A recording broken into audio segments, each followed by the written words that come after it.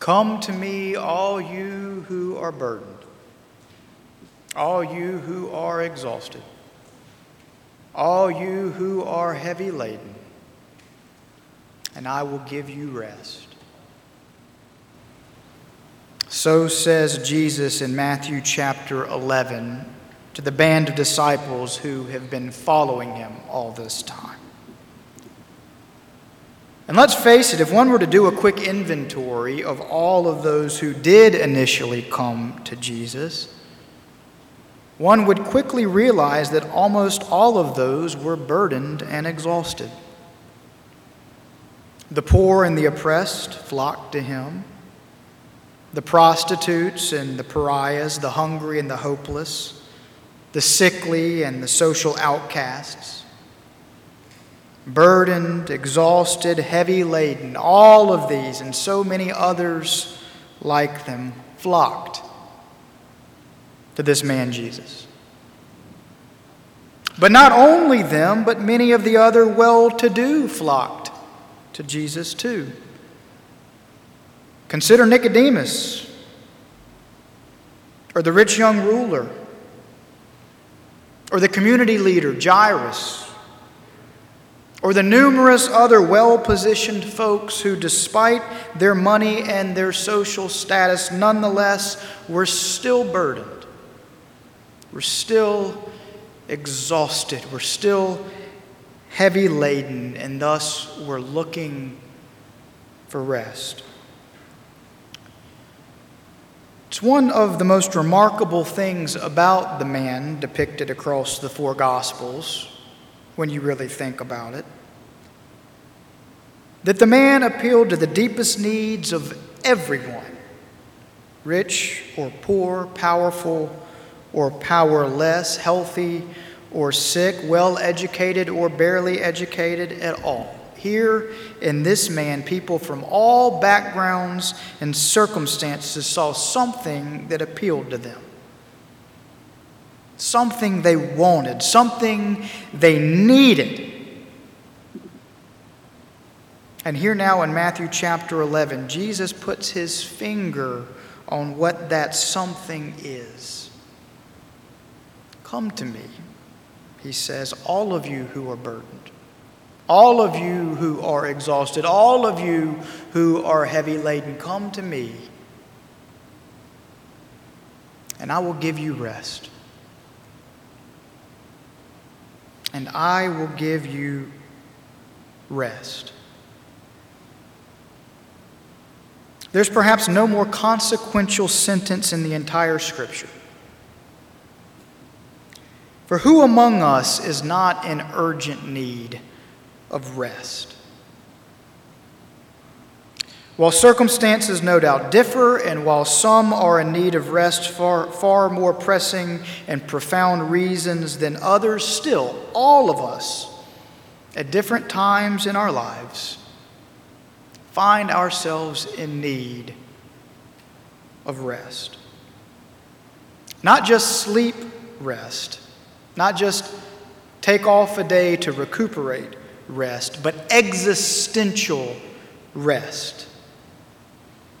In need of an infusion of peace and calm and security at the very core of our souls, at the marrow of our being. And that is what Jesus is saying of himself and of his way here. Come to me, all of you who find yourselves in this situation of emptiness and lack and need, and I will supply what you need. Come to me and I will give you rest. What a precious promise. And what a precious sight it is to see that promise borne out. Let me tell you a story. And let me begin the story by saying this. I feel that I have in the last few weeks given my grandpa short shrift. Meaning, I've told two stories lately about my grandfather, my mom's dad, But I have not mentioned at all in that time of how my dad's dad, my grandpa, was and remains co-equal to my grandfather in terms of hero status for me. I'm one of those deeply blessed people who had the great fortune of having two amazing grandfathers. And in the last few weeks, I've only told you about one of them. Well, today's story is about the other. His name was Colonel Douglas Felix Carty, and I won't belabor the story to give you the details of his CV, but suffice it to say that after a decorated career in the United States Air Force, stationed in Germany as a colonel in World War II, he spent the last 4 decades of his life engaged in Christian ministry. He was a wonderful teacher and an even more wonderful man, and his influence on me and on my own life cannot possibly be more overstated. He died in 2013 at the age of 93, and I miss him terribly to this day. And I could go on all day with stories about my grandpa, about things he accomplished in his life, and about things that he taught me, but for our purposes today, I want instead simply to tell you about the very end of his life, about those final hours before he slipped from this life into the next. So he'd been in hospice care for weeks by that point, begging us all the while to let him come home so that he could die in his own bed. And so it was that a day before what would turn out to be his final day, we were able to work things out to bring him home where he wanted to be. Okay, so here's precious memory number 1. When he was wheeled into his house and positioned on his bed with a view to see out the window into the woods just outside the bedroom, I was right there with him, and he said to me, his voice weak and whispery, he said to me, "I'm so happy. I'm so happy." Well, that was on a Monday. The following morning, I received a call that if I wanted to come see him a final time, then I'd better hurry over because he was now in and out of lucidity, and the nurse thought it quite likely that he would pass in the next few hours. So I jumped in my car and I rushed over to his house where several of my aunts and uncles and where my mom and my dad were all gathered around his bed. And sure enough, he was out of it. No matter how I squeezed his hand or called his name, he couldn't break through the fog to open his eyes and to register that it was me. And so I sat down beside his bed and I waited for what I did not know. But then suddenly, perhaps an hour later, I looked up and lo and behold, he was just staring at me.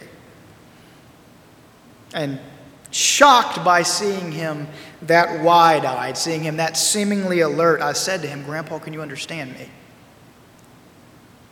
And he made that which best amounted to a nod. And so immediately I stood and I took his hand and I said, and this is verbatim because I think about it all the time, I said to him, "Grandpa, I need you to know that all that I am, that all that I believe, that all that I hold most true, that all I do in my ministry is because of you. And I need you to know that I will never stop, and that I love you, and that I will miss you, and that I will see you soon." And as I finished, I felt his hand attempt to squeeze my own. And then his eyes shut, and again, he was impossible for me to reach. And so then that was precious memory number 2. Here now is precious memory number 3, and ultimately my reason for telling you this story this morning. Over the course of the next 6 hours or so, other cousins and aunts and uncles and all form of family arrived.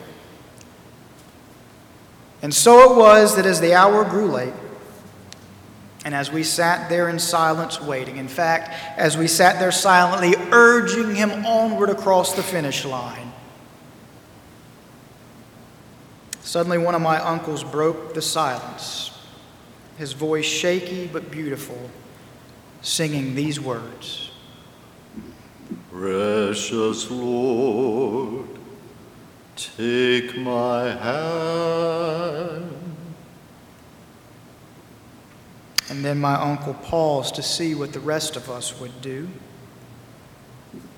At which point my mom, who as we established last week has a beautiful voice, then picked up the song singing, Lead me on, help me stand.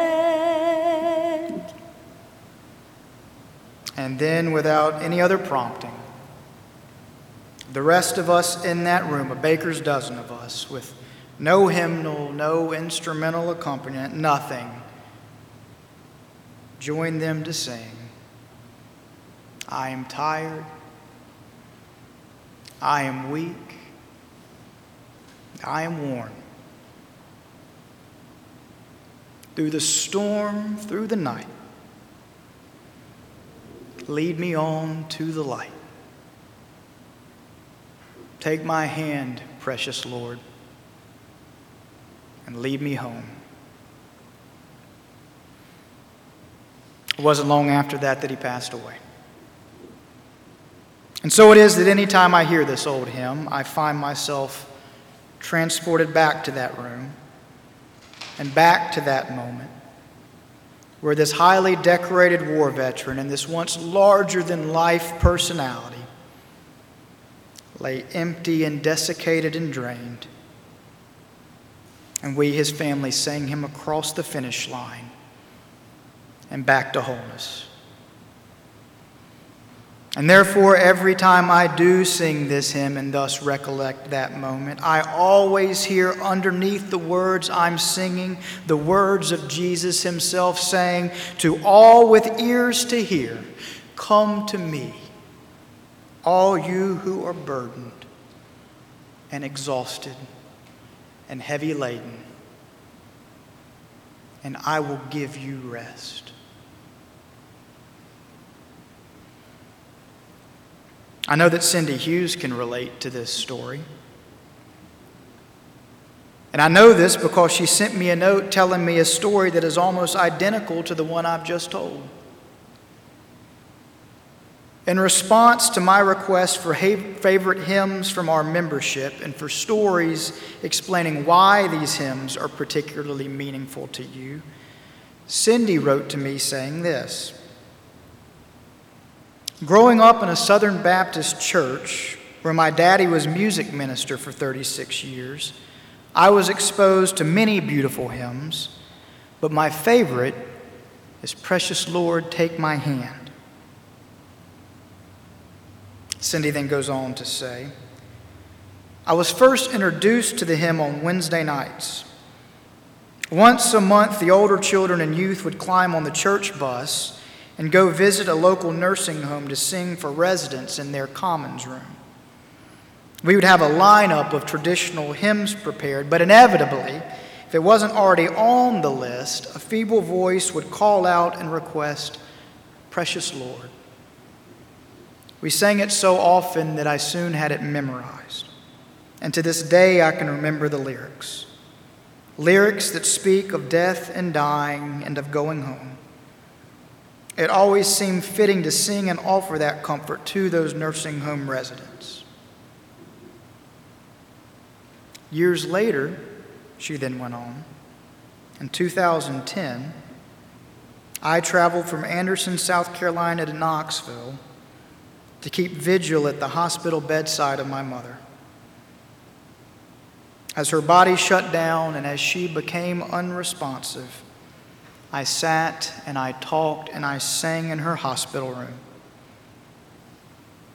And then in the wee hours of the morning, I saw her eyelids flutter when I sang Precious Lord. She died June 2nd. Hard to believe it's now been 10 years. Precious Lord, take my hand. Lead me on. Help me stand. For I am tired. I am weak. I am worn. Through the storm, through the night, lead me on to the light. Take my hand. Precious Lord, lead me home. So many stories we as Christ followers have attached to this old hymn. So many memories. And so much to glean from the hymn as it pertains to strength through trial and hope for deliverance.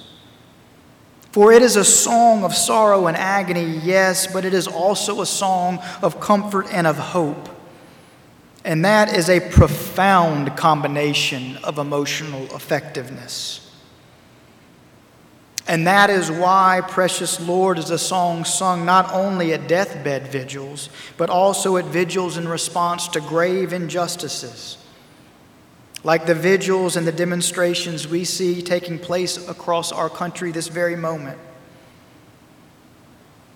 For Precious Lord is a song sung not only at times of physical death, but also at times when we as human beings feel like we are dying inside. Times when exhaustion and despair have our humanity crying out with the psalmist, "How long, O Lord?" Which means that Precious Lord is a perfectly fitting song for us right now, amid the ongoing and seemingly ever-worsening coronavirus crisis. For 3 months into this experience, worn down by the sense of alienation from others, meanwhile the infection rate getting worse, not better, 3 months into this, we are all lonely and drained, physically tired and emotionally spent. Every one of us burdened in some way, exhausted, heavy laden.